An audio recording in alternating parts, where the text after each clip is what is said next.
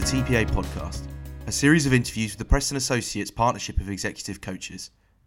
We will take a look at the trends driving business and leadership and offer insight and analysis on how you can become a better leader.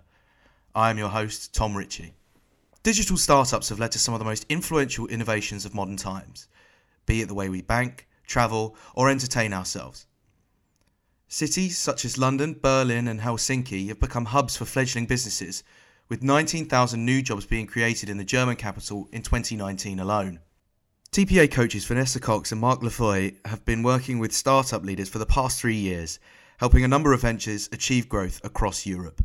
They both join me now. Hi Vanessa, hi Mark. Could you start by explaining the differences in environment and leadership in startups versus more established organisations? Hi Tom. I guess there's one word that comes to my mind when I think about startups, and it's speed. Speed in everything they do. The business dynamics are really fast. In general, startups are business disruptors. There's one phase of startups which is incredibly speedy. It's what we call the scaling up phase. You know, when a company moves from 10, 15 employees and gradually it goes up to 100, 200, 500, etc. Imagine a speedboat that is navigating rough waters with rocks, where they have to avoid all these rocks, and at the same time the boat is becoming a cruise liner. That is what scaling up phase is. So in those phases, the leaders have to decide really fast, often not having all the information, inspire and have a lot of conviction, and that requires that they keep an eye on all these rocks and navigate that water, but at the same time develop the North Star and manage the company. In the difference between the corporates that we work with that are also going through transformation and are moving from more static organizations into agile organizations, reversely, the startups that we coach are agile organizations that at scaling up phase actually have to start thinking about structures and processes which are sustainable, which will allow for the dynamic growth that they will experience. When Mark talks about speed here, it's this concept of trying fast, failing fast, looking to expand fast, building everything on its assumptions rather than and again, going with the not knowing and accepting a level and degree of uncertainty. Corporates, on the other hand, try to minimize uncertainty and spend an inordinate amount of time at minimizing risk.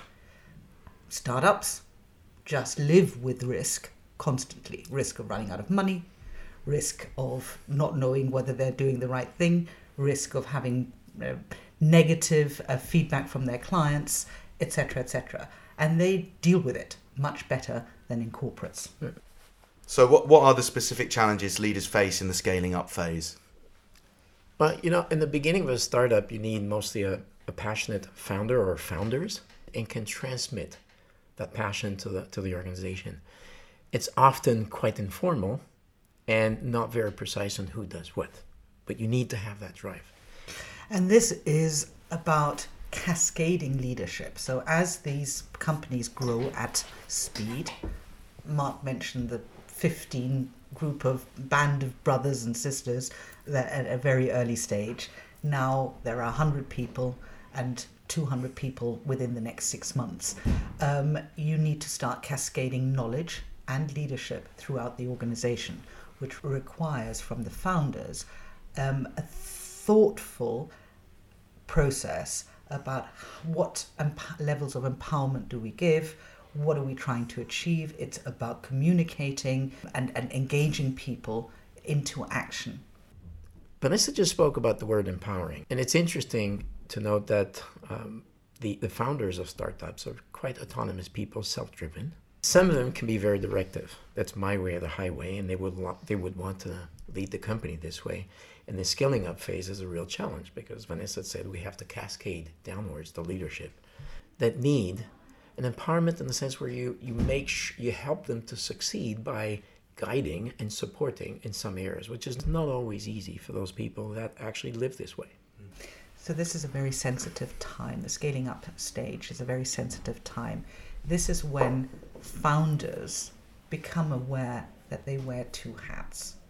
One hat is I am the owner of this business, I am an entrepreneur, and I have a vested interest alongside my investors to make this business successful.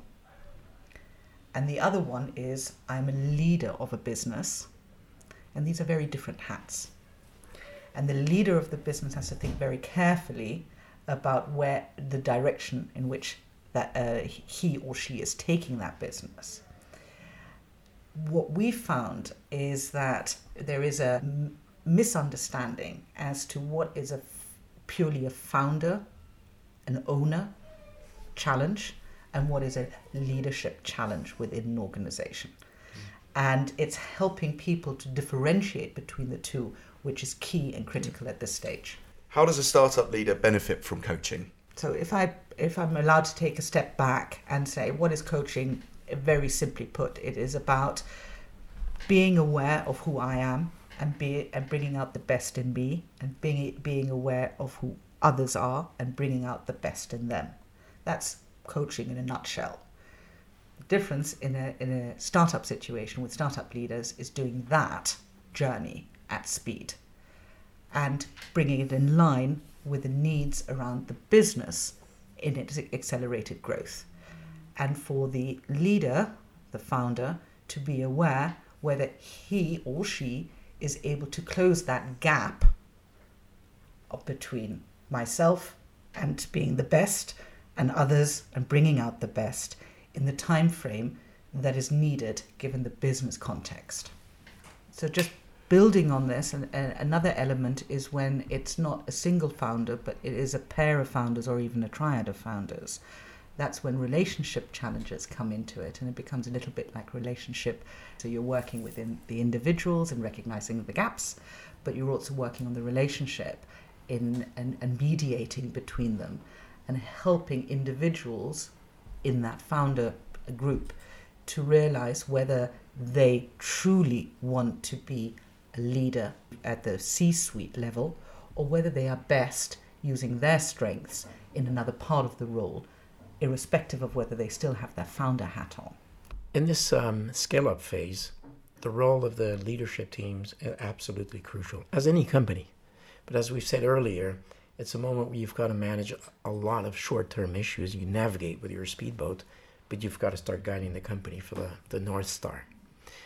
And it goes very fast. So you need to support this team to really build performance as fast as you can. And this is where coaching can come as a support to a leader. As in a facilitated way, we create the conditions through coaching to take the time to think. And it's interesting because there is a lot of need to spend time on building strategy, planning, communicating. But given the speedy environment, the organization has a certain difficulty to take that time.